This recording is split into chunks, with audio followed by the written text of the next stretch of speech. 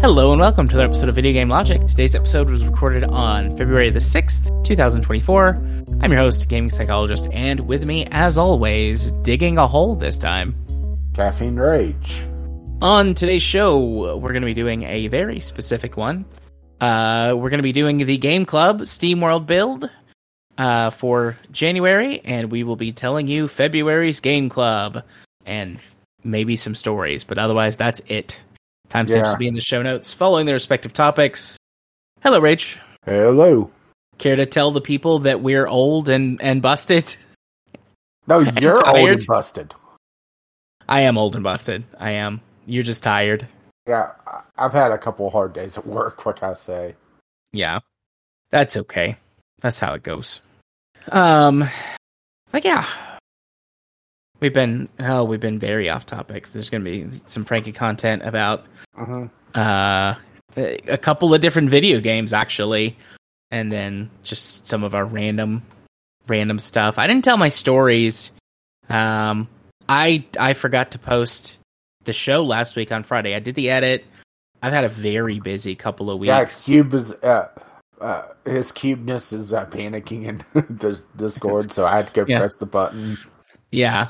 But I've had a very busy couple of weeks at work. I don't know what it is with like timing or what, but a whole bunch of people have decided like, yes, we're going to start treating our mental illness, which I'm not complaining about that.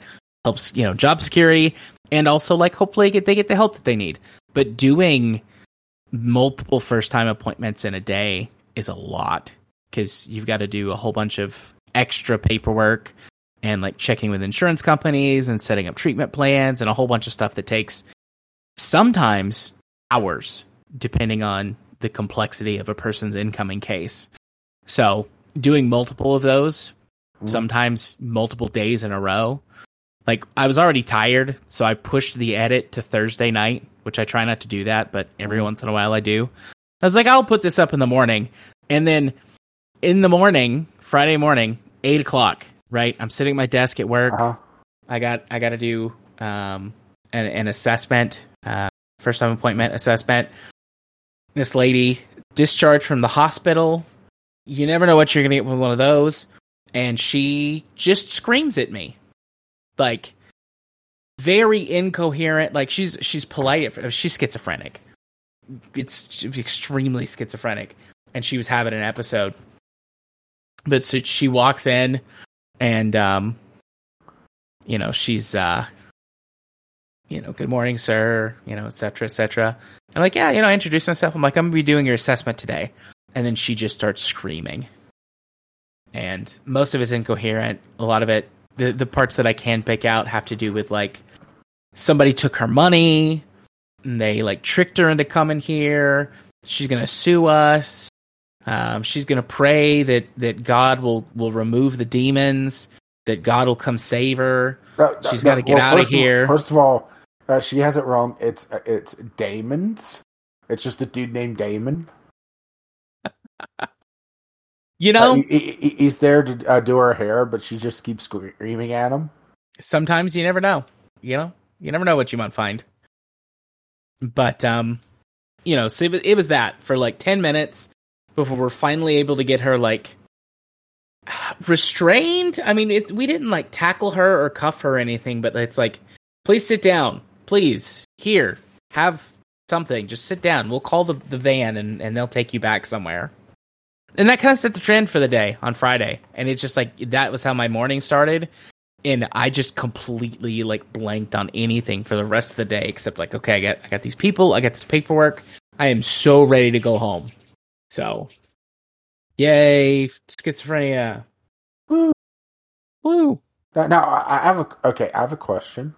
I have an answer. So they match. With somebody that's schizophrenic or split personalities or whatever, do you get to charge them twice? I wish. No. Oftentimes we don't get to charge them at all. At least for situations like that. I got you off guard, didn't I? Yeah. How many people are in there? Because I need this for billing purposes. Yeah. Who has the wallet? I need to make out this bill to them. Schizophrenia, broadly speaking, is a relatively rare condition. Multiple personalities is astronomical in its rarity. I've seen, I don't know, I'm going to guess ballpark 10,000 different patients over my time doing this.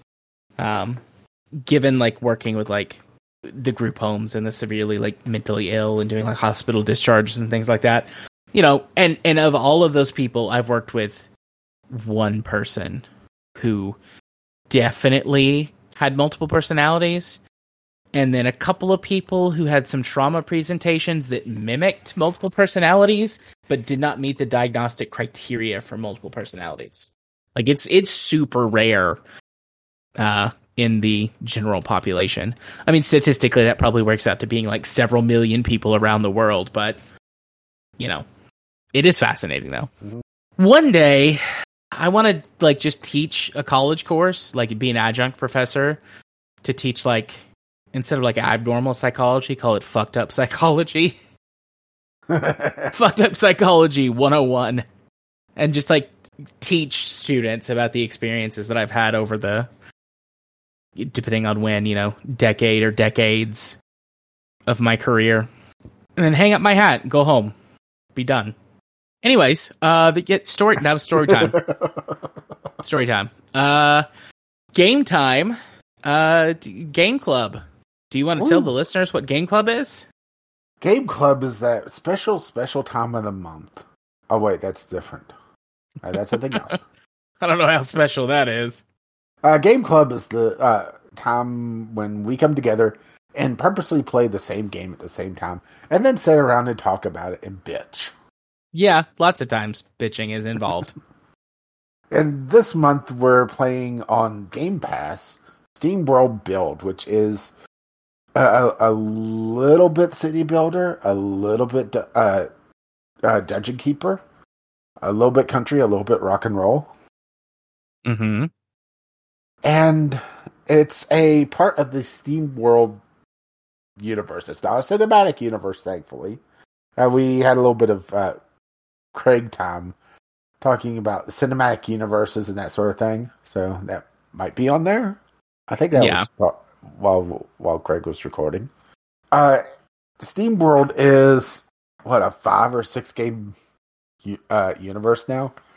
I don't know. There are multiple games in this loose universe. There's Steamworld Dig 2, Steamworld Heist, Steamworld The Hand of Gilgamesh, Steamworld Build, and it feels like I'm missing one. All right. I just looked up all of them. Let's see. Steamworld Build, we said. Steamworld Quest, Hand of Gilgamesh, which Quest, you said. Is the one I didn't say. Steamworld Dig 2, Steamworld Heist. It looks like there's also a Steamworld Tower Defense that was on DSi. The Nintendo's handheld. That was actually the first one. Yeah. Or Steamworld Quest Hand of Gilgamesh. So I kind of said that one. Looks like there's another one coming out called Steamworld Headhunter. So yeah, it's essentially a shared universe. Third-person co-op action adventure for Headhunter. Intriguing. But anyway, we're getting off in the weeds already. Right? A little bit.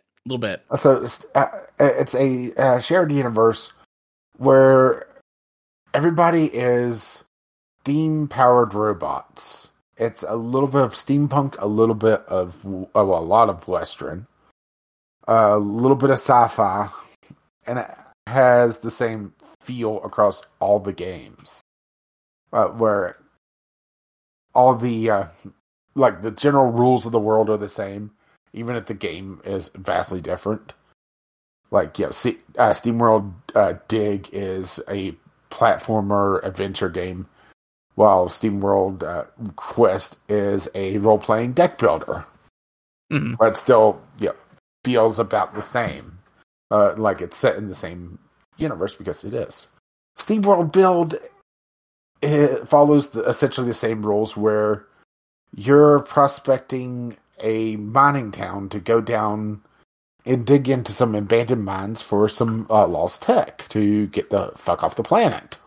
So, yeah, right? Yeah.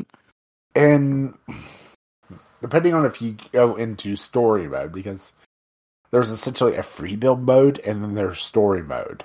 Story mode has a lot more or time gates and, well, I shouldn't say time gates, progression gates, where you have to meet certain criteria in order to continue on. While free build is, pretty much just, freely build whatever the hell you want. I'm of two minds of this game. And I think it comes down to not getting enough information about what the hell is going on with your town. Okay.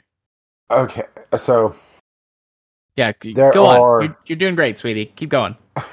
There are 4 different main classes of citizens. There's builders, there's engineers, there's aristobots, and scientists. Scientists I had just unlocked it the last time I really played the game.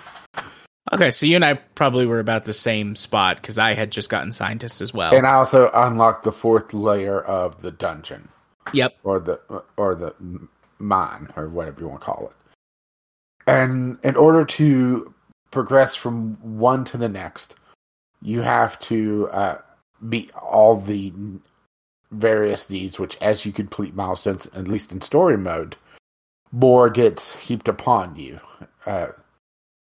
for each individual citizen class until you get to the next one, and then it starts there. And each need also has its own supply chain. So, for example, starting off really simple, the builders, they need charcoal, which to make charcoal, you have to have a lumber mill in some place that has wood, or a little forested area to chop down trees, which then goes into a warehouse system, which thankfully all the warehouses are networked and instantaneously transport things, which is a nice quality of life thing, because yes, things get really messy in these games, in this genre, if certain concessions aren't made, and that's nice. Yeah, and especially that's the way to do it. Especially when you're doing like a first run, because you don't understand how things build on one another. Mm-hmm. And so you wind up with like really congested areas, and it's like, well, I could tear it all down and do it again, but that's going to take time and cost me resources. And the game honestly doesn't advance time fast enough to be able to get those resources back. Yeah. Which is another gripe I have with it. Even if you push the fast forward button, it is still is painfully slow. Yeah.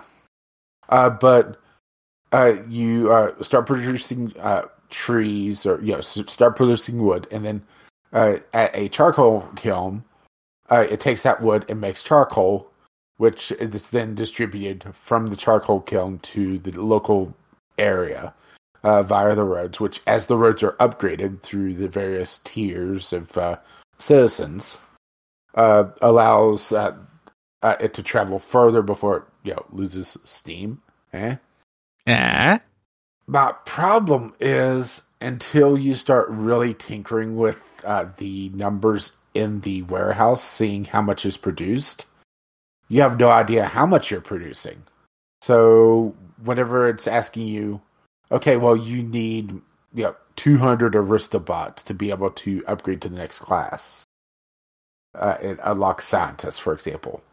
If you start building up your various supply chains, you start running out of resources to fuel them, because it doesn't say, this hat maker, for example, needs, I'm going to make up a number because, right? Right. Yeah, it needs 5 steel wool a minute to be able to make it, which the steel wool is made by a different building off somewhere else. So you don't see that, building a second one in order to have enough to fuel your little mining town, it's only going to put you in a deficit. until you go back to the train station and look and see, oh, well, this is down now. Well, now I gotta go fix this. And I'm just talking about these are simple supply chains. Some of them get really complex, even on the third tier, where I think the most complex one I encountered was 4 steps. It was like robo steaks, the one for fine dining. Cattle to robo steaks to something else to fine dining. And there's a lot of places that also uses some of those resources. So if you put down a fine dining, suddenly you're in a deficit on something completely different. Yeah. And it's just, the numbers are there, but they're not front and center. And I know. It sounds like I'm, to borrow a term from Second Wind, being a sweaty, and I want to build a spreadsheet. No, I don't want to build a spreadsheet. That's my co-host here that likes to build spreadsheets.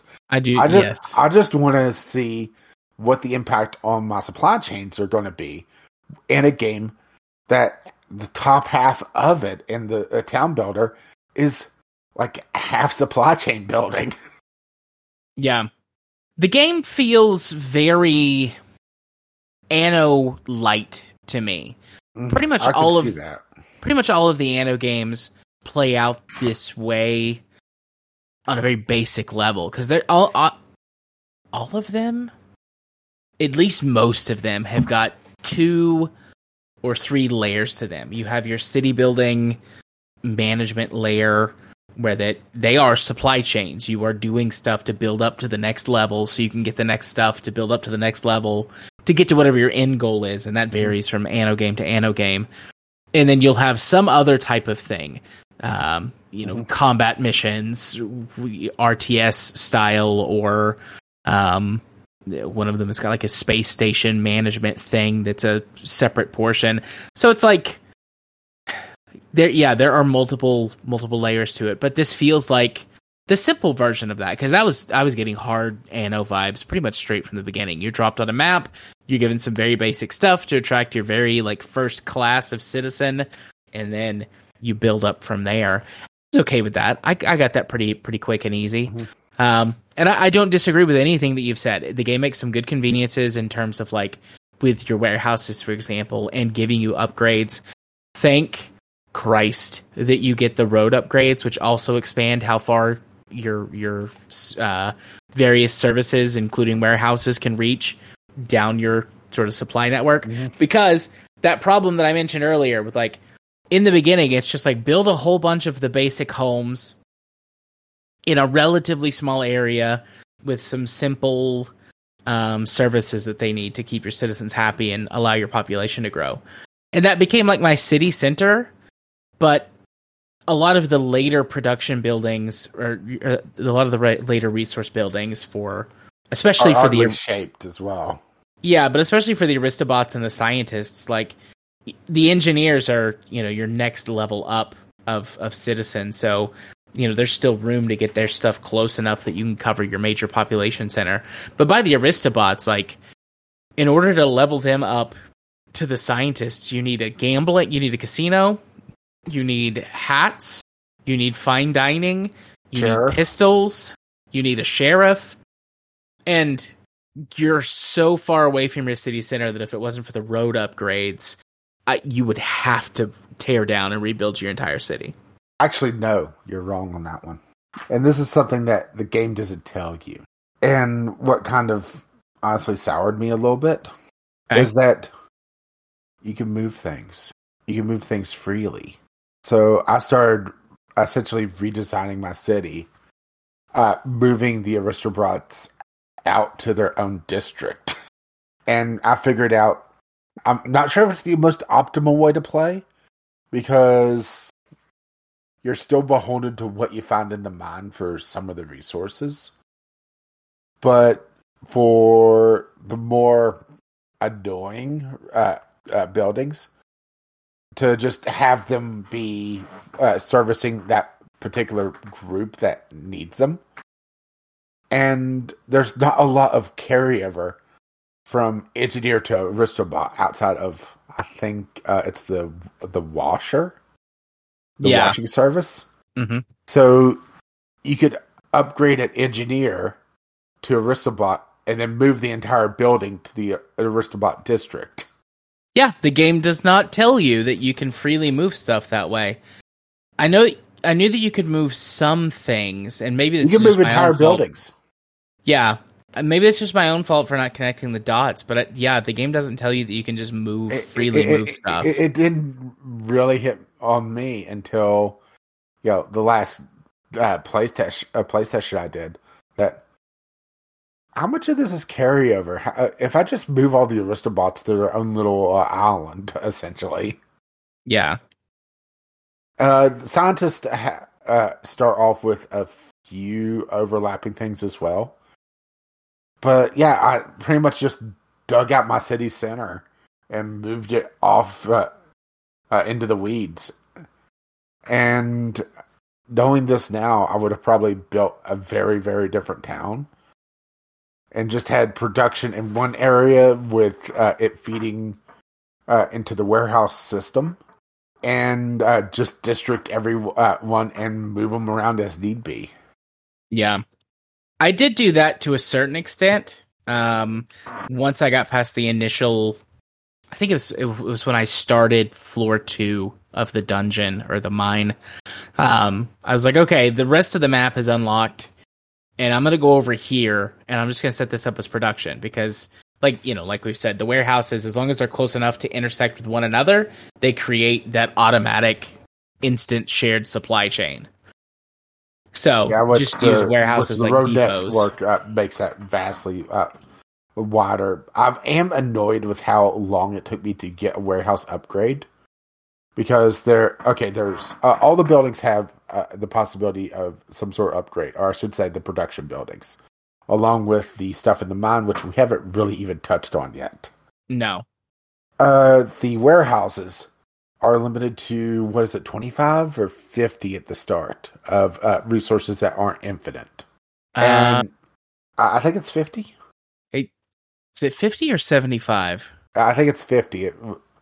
Okay, maybe it's 50, and each warehouse expansion that you find adds 25, plus it gives 3 more deliveries to that specific warehouse. Yeah. The problem is that it took me ages to find it because the mine is actually randomly generated. Yep, and all of the things that you get from the train station are also random. And they cycle every time the train comes in. Which is every 5 minutes. And, it requires rubies, which you can buy rubies at the train station, but that requires cash, which is generated by your populace. And if you're buying a lot of rubies, you're spending all your cash, which means that you can't upgrade from one class of citizen to the next. Yep. This really does feel almost like a podcast game of, this feels very low stakes outside of the story stuff, where it doesn't. I know that there's probably a fail state, but it feels like you have to almost deliberately go for it. Yeah, I do feel like you would have to fail on purpose. I mean, even whenever you're in the mine and you get overwhelmed, it's just knocking things out, which are then rebuilt or resurrected by the engineers. Yeah. Because I had 2 hives on the 3rd floor attack me at the same time, and I didn't have enough turrets to push them back. And it just went through and started knocking out machinery. Which then the guards got resurrected, wakened up, serviced, whatever you want to call it. And eventually beat it back. Now, I'm not sure if the 4th floor would do the same because I didn't go as far on it. But, it's kind of setting the pattern of, failure, it's a possibility, but, just, a distant possibility. Just take it at your own pace. You got a champ. Go get him. Yeah. Which I found a little disappointing, honestly. I mean, I don't want Steamworld Build to be Souls like you have to memorize the patterns and know exactly how to build your town. But at the same time, it felt like it was a little too I was saying too easy is not quite what I'm trying to say. It's too it doesn't take it. It doesn't offer enough of a challenge to satiate me. Yeah. Especially whenever you're also invoking Dungeon Keeper, which is the other half of the game. Yeah, which is there like we said, there are at least 4 levels to this. I'm pretty sure it's just 4. Okay. So there are 4 levels to this mine. There are 6 total rocket parts you have to collect. Which I got 4. I also got 4 because we both cleared the first 3 floors. Does the first floor's got rocket parts? The second floor does. The third, there's 2 more remaining in the last one. Maybe there's 8 total. There's 6. Okay. And it's 4 levels. Well, then that would be 8 if there's 2 every floor. I'm pretty sure the first floor and the second floor didn't have 2 each. I think the first floor only had 1 each. Okay. I think the first floor only had 1. The second floor had 2. Well, the third floor had I'm trying to remember now. Ultimately, you have to collect 6 rocket parts in order to build the ship to get off the planet in this mine. In the first level, as you work your way down the mine, it starts to add more challenge.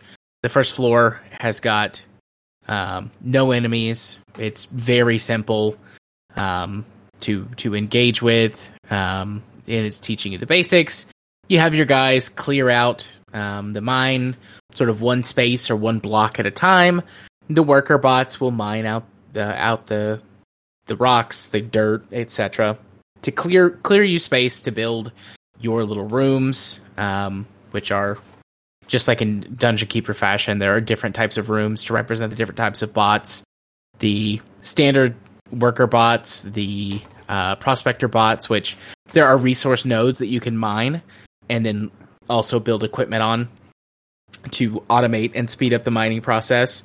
And the prospector bots will do the mining, and then they will also do the resource moving, gathering, until you get conveyor belts if you so choose to use a conveyor belt, although you really don't have to.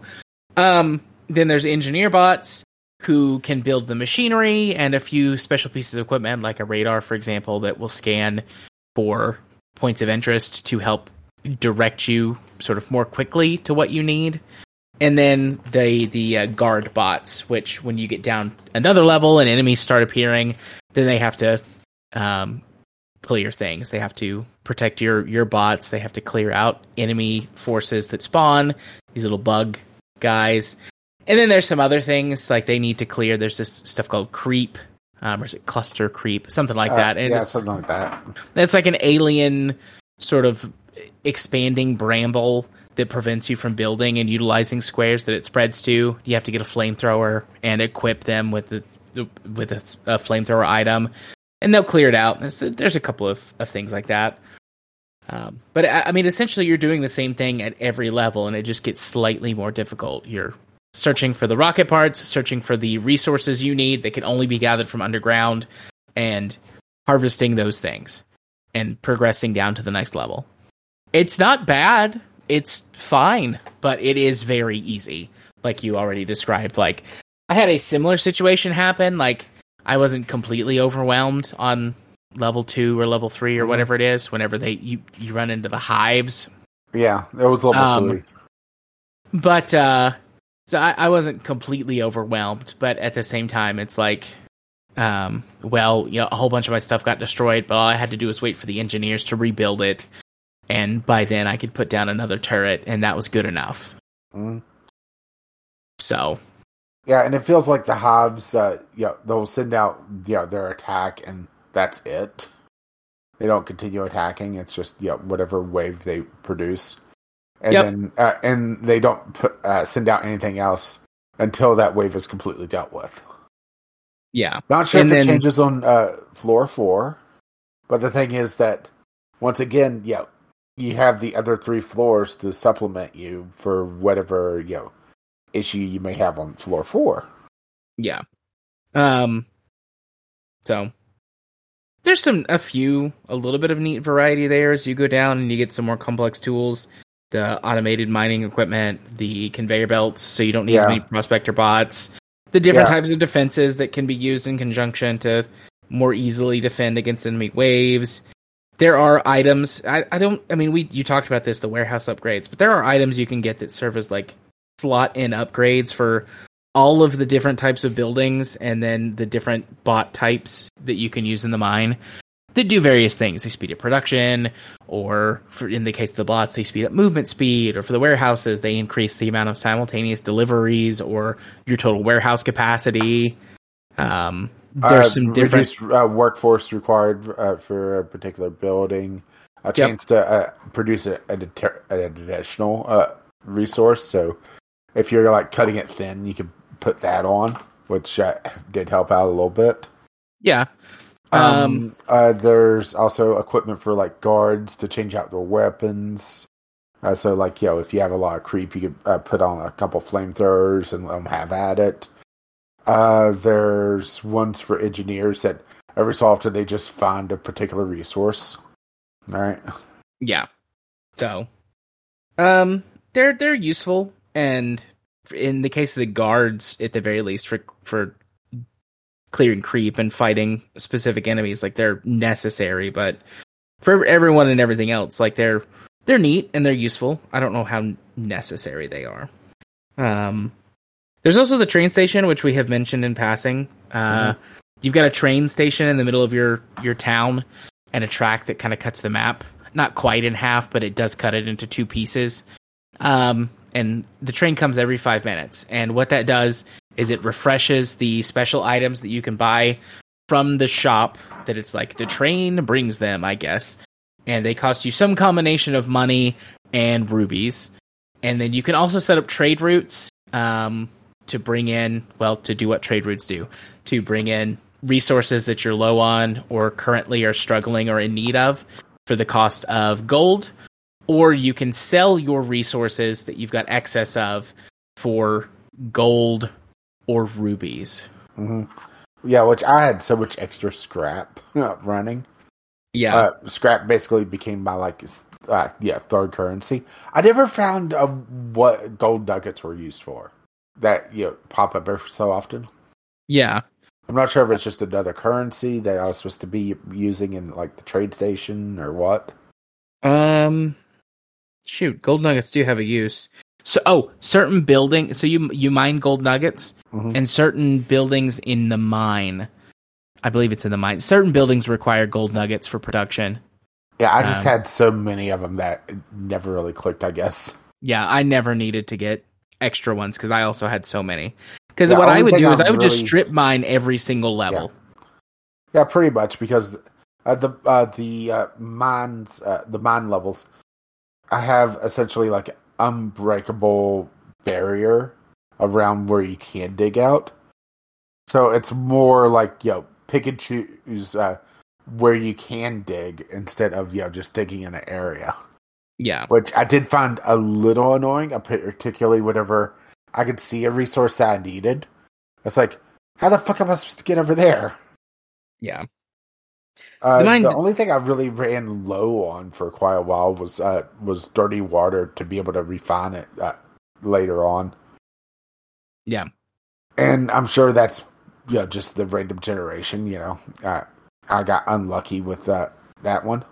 But the thing is that as you progress on, you start unlocking more and more resources in the mines to be able to bring up to the surface. Yeah. And one thing I did find is it really paid off to build at least a partial conveyor network, even if you don't go all the way to the mine shaft to automatically deliver it. Just bringing it closer and building where it has a pickup box made it so that I went from cutting it close on a particular resource to having like 5 extra per cycle. just because the all my miner for those resource nodes was constantly digging instead of waiting for a prospector to show up to empty it out. Yeah. Which they make it sound like, if you don't run the conveyor belt all the way to the mining shaft, it's useless. But no, actually, quite the contrary. Yeah, it's short, like you just said, it shortens the distance that your people have to walk, and you can run them all together, or like a whole bunch of them together in an area, and the collection box will pick up everything.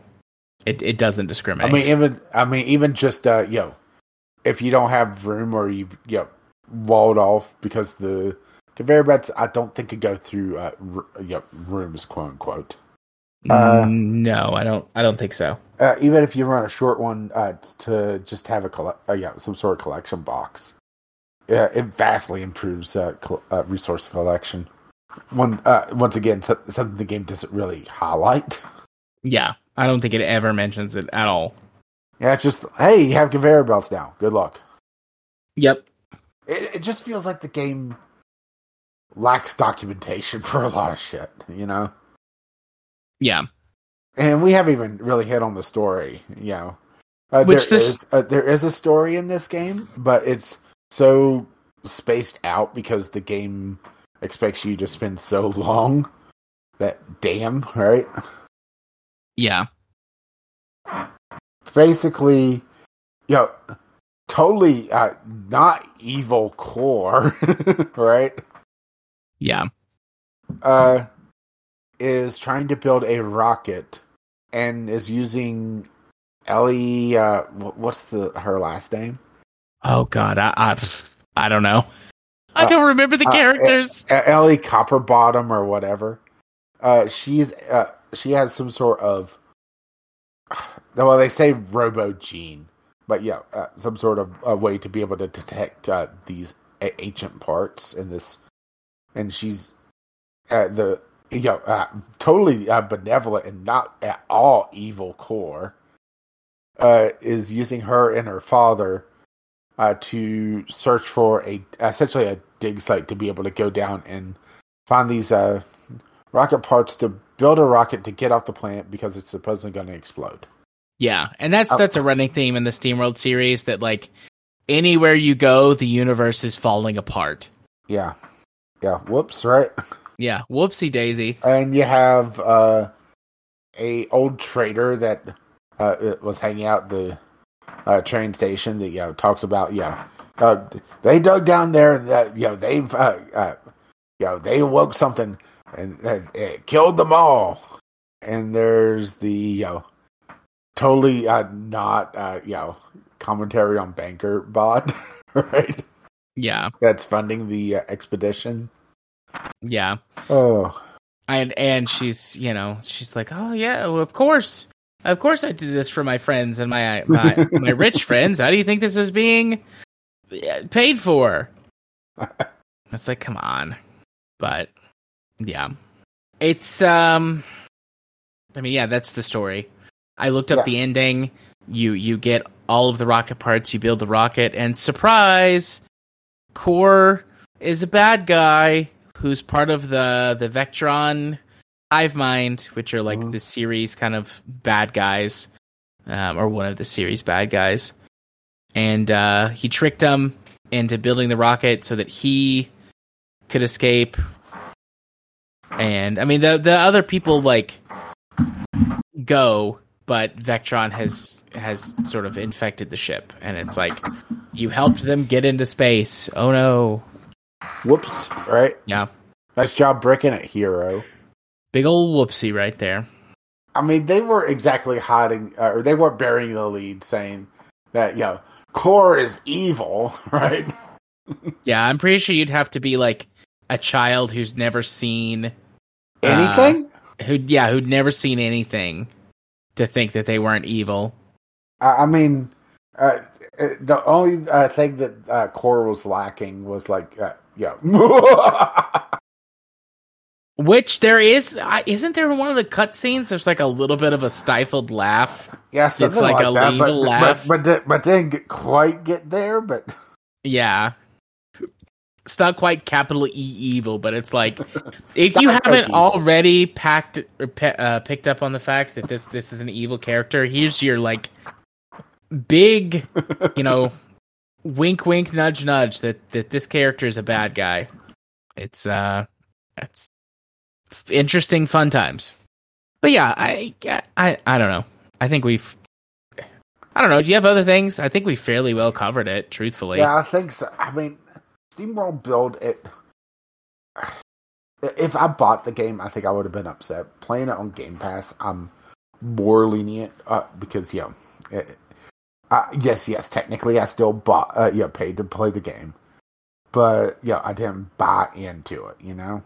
Yeah, absolutely. And I think that's the big, difference on this. It's not a game that I feel like I would have really felt, $30. It doesn't feel like a $30 game to me, you know? Yeah.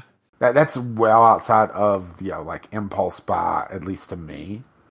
Oh, yeah. No, that's way outside of impulse buy territory for me. What is the deluxe edition? Soundtrack and a copy of Steamworld Dig, it looks like. It's a hard sell for $30, you know? Yeah. And like you said, playing it on Game Pass, it was fine. I didn't hate my time with it. I spent a lot of time playing it. I think I just wasn't very enthusiastic about playing it. And I think part of it might just be the lack of a full-on fast-forward. Yeah. There's like, pause, go, and go a little faster. It's like a 1.5 times speed is what it feels like. There's a lot of times that you're just waiting for things to happen. With just waiting for milestones to tick off, waiting for resources to build up, especially if you're in the process of upgrading a lot of citizen homes to the next class, essentially. It requires a lot of resources to do that. So you're going to do a couple and then wait. Do a couple and then wait. Yeah. And it just feels like wasting your time doesn't feel quite on par. It feels like it, for all the convenience factors that it does offer, it feels weird that, this isn't one of them, you know? Yeah. And I enjoyed my time with it for the most part, but I was never really enthusiastic to play it. Yeah. That was how I felt about it whenever I did play it. I only had a couple of sittings with the game, and I didn't hate my time with it. I found it relaxing and enjoyable. I listened to some podcasts and watched some, played some YouTube videos on my second monitor. It honestly feels like it was built for console first over PC. Yeah. Especially with the moving around the town layer. And if you're trying to move a lot of things around or pan around to different areas, it is so sluggish. Do you remember what town map you used? Oh, I used the first one that was, what was it? Something Gulch? I think was it Gulch? The desert. Yeah, it was the desert. Yeah, I did that one as well. I wonder if town building is dramatically different if you're on a different map, because at least for me, the train tracks pretty much bisected the map right into, and there was like one crossing right there at the train station. Yeah. With the essentially the northern part of the map where the rocket is being like the big expansion area past the train station. So that's where I started to put down like the aristocrat bot the district, and starting to slowly move stuff over there that they need, which started to free up more room for builders and engineers, and essentially bisect the town into the upper class and the lower class. Which, boy, that feels like a commentary, huh? Yeah, it does. Because there's a lot of crossover between the engineers and the builders, and not so much the other way around. from the builders, or sorry, from the engineers, the Aristobots, and I'm presuming the Aristobots and the scientists will have a lot more in common. Yeah. So and each tier or each class of citizens works certain buildings and allows them to operate, but also each higher tier also generates more tax income. So yeah, you're kind of rewarded to really have a lot of high class citizens, but they're just so cumbersome to build. Sorry, you were saying? Yeah, so I was looking at a list that talks about the different maps. There's 5 maps, and we were using Giddy Up Gorge. Yeah. And this is the quote-unquote canon map, because it's the one that matches up with the storyboard cutscene, like backgrounds and things. Mm. And it's considered to be, like, according to this, it's a balanced, relatively balanced area, fairly beginner-friendly. And then the other 4, Grand Gully, which has got a really small starting area, but a much larger and wide open full area once you unlock the mine and get the first rocket part. Mm-hmm.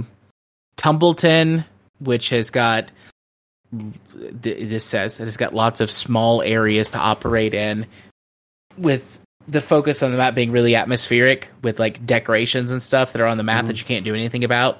And it looks like it's sort of Hollywood Hills inspired. Yeah. Fossil Park, which is Jurassic Park inspired, and it's fairly balanced. And then High Roller Dunes, which is supposed to be a Vegas inspired area, which is the most challenging map because of the combination of small build areas and lots of decoration that you can't actually mess with because they're part of the map. Mm-hmm. So it doesn't sound like the buildings are any different or the requirements are any different. It's just differences in the maps with some qualities that might make one map a little more challenging or a little easier than others. So, yeah. Oh, and also, don't forget the tumbleweeds. Yes, there are tumbleweeds that blow through that have money. Mostly money, but they can have other things in them, too. And, always interesting to have something to shoot while you wait for resources to slowly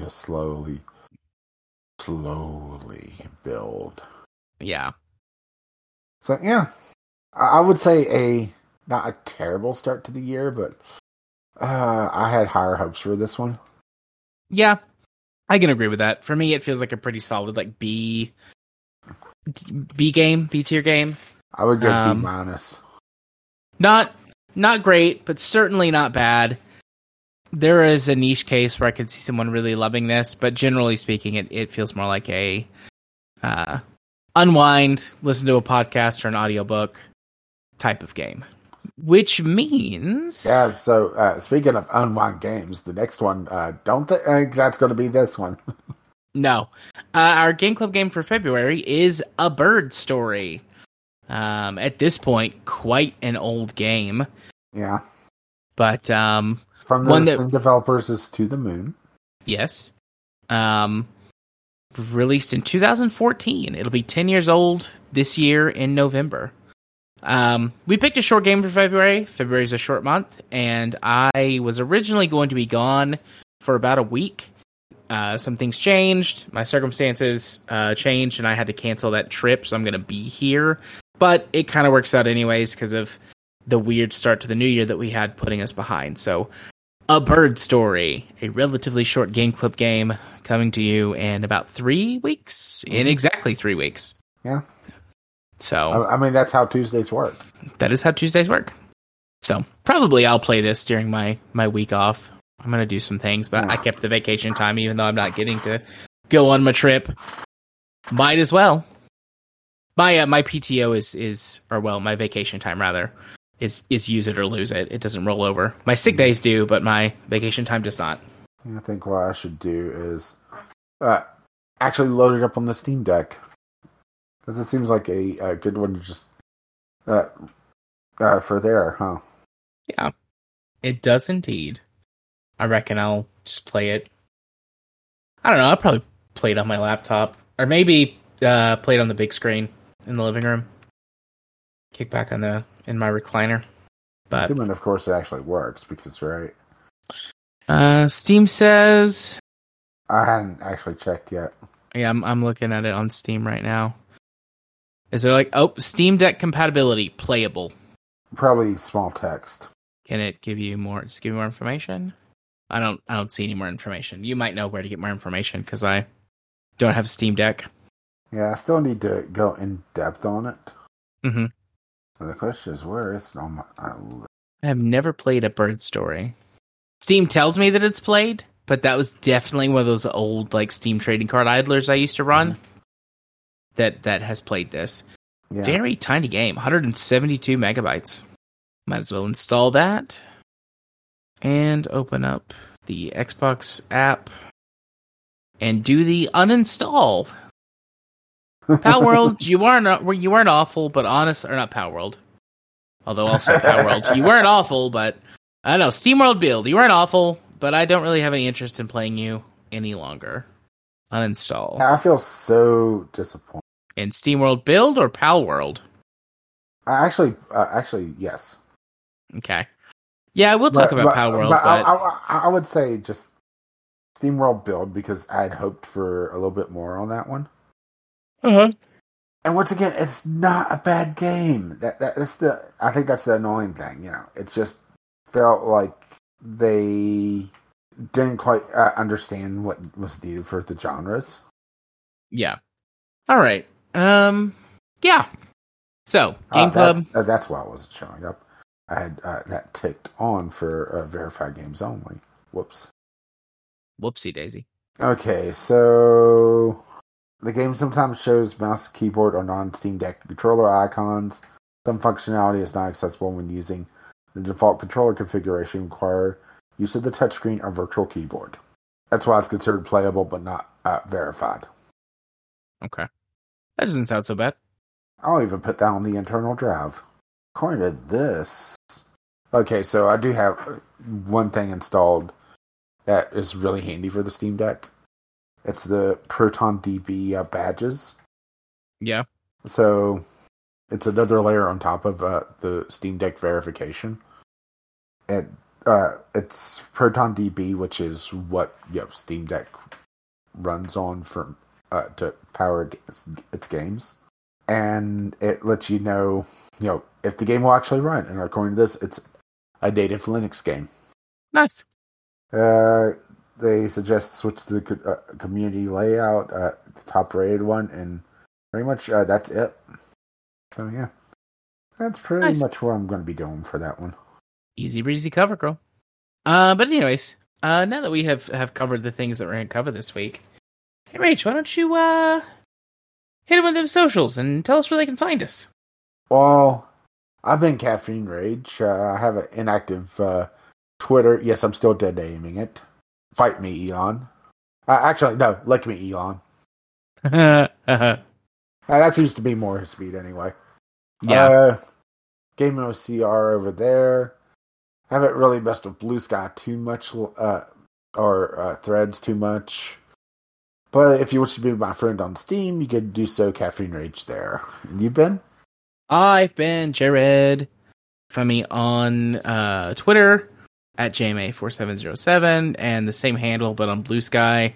You can be my friend on Steam, Jared4707, or come say hi in our Discord and show me love other ways. Yeah. Bad touch. Go on. Bad touch. I'm still bad touching. Bad touch. Of course. I've been traumatized. As I slowly scroll back up to the top. If you wish to contact us, VGLpodcast@gmail.com with your letters, voicemails, game-related topics. If you would have thoughts about Steamworld Build or Bird Story or other things that we may be playing in the future. Hint, hint, nudge, nudge, wink, wink. Yeah. I think we've made one of them abundantly clear. If it's not very clear at this point, guess what? Core was evil the entire time. Of course. Or you could tweet us, VGL Podcast, on the Twitter. Our lovely, lovely patrons have made this madness possible. You can find out more about that over at patreon.com/VGL Podcast. Our show notes are over at vglpodcast.podbean.com, which also has a link to the Discord at the very top, if you wish to use that to get a hold of us as well. If you do get a hold of us, Jared's not as greasy as he looks. He's a very clean boy. I do value a good shower. But yeah, don't trust him. Don't trust him. It's bad touch. It's a bad touch. Or just, bitch at us for not posting the podcast, Jared. Yeah, that works too. Make me on my day off figure out how to post the podcast again. It turns out Bean also has AI generated shit now in it. That wasn't there whenever I last did the podcast. So yeah, that was intriguing to find out. Anyway, I was on a tangent because I'm tired and tangent fulfilled, I guess, today. Right. If you wish to spread the love, you could also find us on your podcatcher of choice. Intro and outro is On the Ground by Kevin McLeod. You can find his work at incomputech.com. And as always, as his lovely music starts to roll across my voice. Bye-bye now. See ya. Bye-bye. Woo.